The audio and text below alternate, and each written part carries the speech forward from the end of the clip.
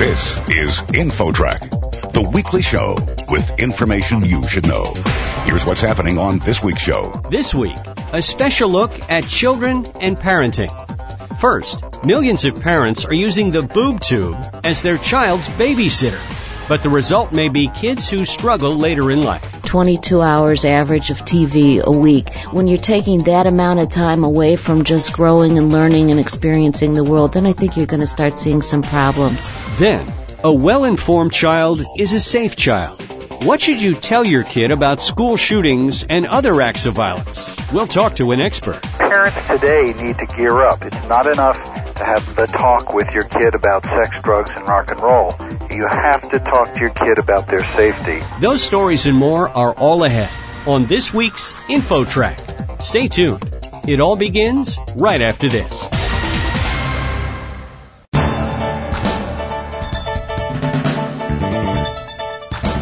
InfoTrack, the weekly show with information you should know.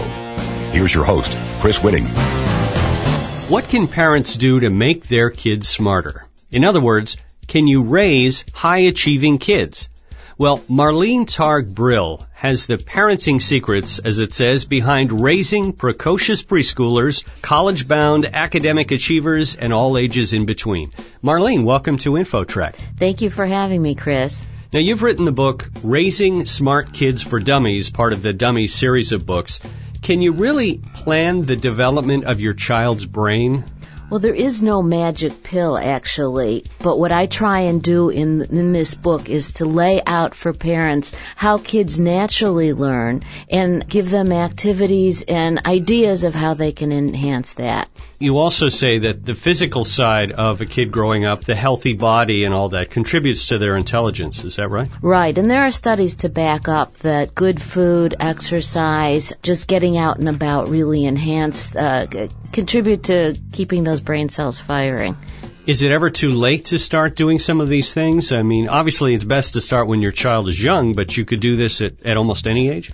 Right. That's one of the things I do in this book is empower parents, give them the idea that this can be a fun path as well as a challenging one, and also let them know that it's never too late to make changes. So let's jump into your book a little bit here and talk about some of these ways you can raise smarter kids. What would be some of the top ways that you would suggest to start doing this? Well, I think the first thing is lots of loves and hugs and kisses. Creating an environment that opens up children, makes them feel safe and confident, that's a good start to them being able to go out in the world and learn and feel better about themselves. So a supporting environment and love and attention is the first thing. Then what would you do next? Well, then giving them lots of experiences, just doing the things they do every day. One of the things I try and do in this book is give practical suggestions. We're all busy people. We all have a lot to do. There are a lot of stresses in this life, and I want to give people ideas to naturally, say with language development, there are things we do every day just talking to each other, and those are things that will increase language and communication skills, social skills later on, just simple little things we do every day. Do parents tend to fall into a trap these days of just plopping their kid in front of the television and walking away? And is that something that makes them smart or makes them dumb? While there are some very good aspects to all different kinds of media, video, computers, television, whatever, kids spend too much time there. And when they're spending, say, some studies say 22 hours average a week, so they can go up to 40 hours of TV a week. When you're taking that amount of time away from just growing and learning and experiencing the world, then I think you're going to start seeing some problems. And would that apply to video games as well? Yes. And computer games, computer time, everything. Anything with a screen is something you should limit then. Right. I mean, how can you be creative if a screen is being creative for you? So shouldn't schools really be doing a lot of these things when the kid gets to the point of being able to go to school at that age? Shouldn't they be getting a lot of this stimulation at school? Well, they get a certain kind of stimulation, but some kids, let's face it, aren't going to respond to school at certain ages. I think all of us have times that we're better than others. And what I try and do is give some ideas for parents to get over the hump for those times when it's a little more difficult, when school isn't the most fun that it can be. And you want a home environment where kids can have success whether or not they're having success at school. And that's going to build their confidence. In the future, it's going to make a difference in their academic learning, their general street smarts, and every other kind of smarts. We're talking with Marlene Targ Brill, the author of Raising Smart Kids for Dummies, and talking about how you can make your kids smarter. Now, as we look at your book here, you break it down by age group, in other words, birth to kindergarten and preschoolers and elementary school and on up. In terms of just some examples of how this works, do you have any stories you can relate, specific examples with kids as you did your research you came across? Well, there are some general chapters that I lay out that cover all age ranges. Simple things like eating with your kids once a day, or if you can't do that, find some way every day that you can communicate with kids. There's also a whole list of ideas that parents can have for creating a more positive environment, whether they can be around or not. Just some little things, like I used to leave my daughter notes on her pillow, or put something special or an I love you in a lunchbox. Anything that's going to increase communication and confidence. You talk about in here taking just about every free minute that you have an opportunity to do something to stimulate your child's mind, such as counting cars or the cars that go by with different colors, or figuring out ways to use math in daily life. Does this get a little bit almost obsessive for a parent, or always trying to think of something to do, or can this just be a natural progression?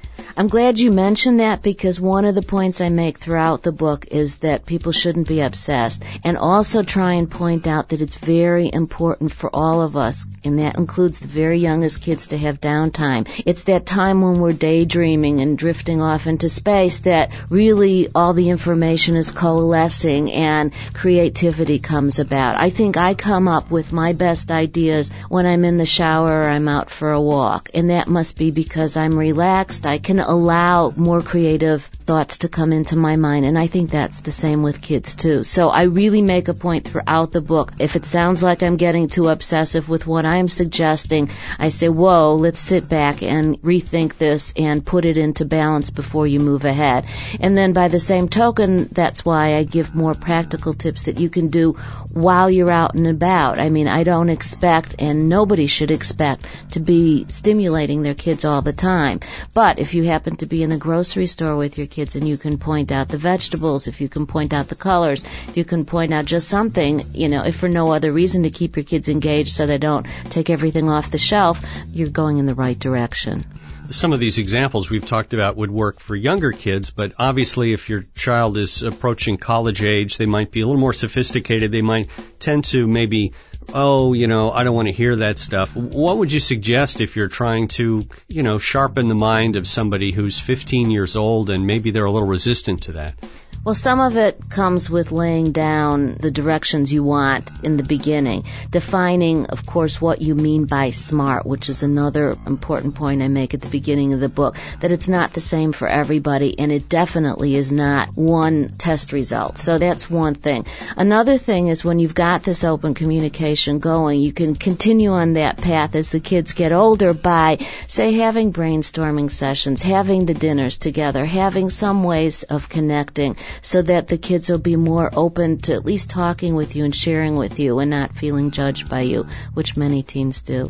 There's a section you have here on developing good study skills, and unfortunately many schools do not tell kids how to study or give them the real framework for that. And this is very valuable information. Could you just touch on that a little bit, some of these ways to do homework better or to plan even to do homework? The first thing would be to show that your family values education and homework, and making homework number one priority in the house. And that doesn't mean that you have to give up your life for your children to do that, but it means that you let your kids know that this is important. Then creating the environment that works well. Create a routine so that if your child works better right after school, you get your child busy right after school and know that they can play, watch TV, whatever after that. Another's finding a good place for your child to be working and having all the materials handy so that they're able to be in a work mode when it's time to do that.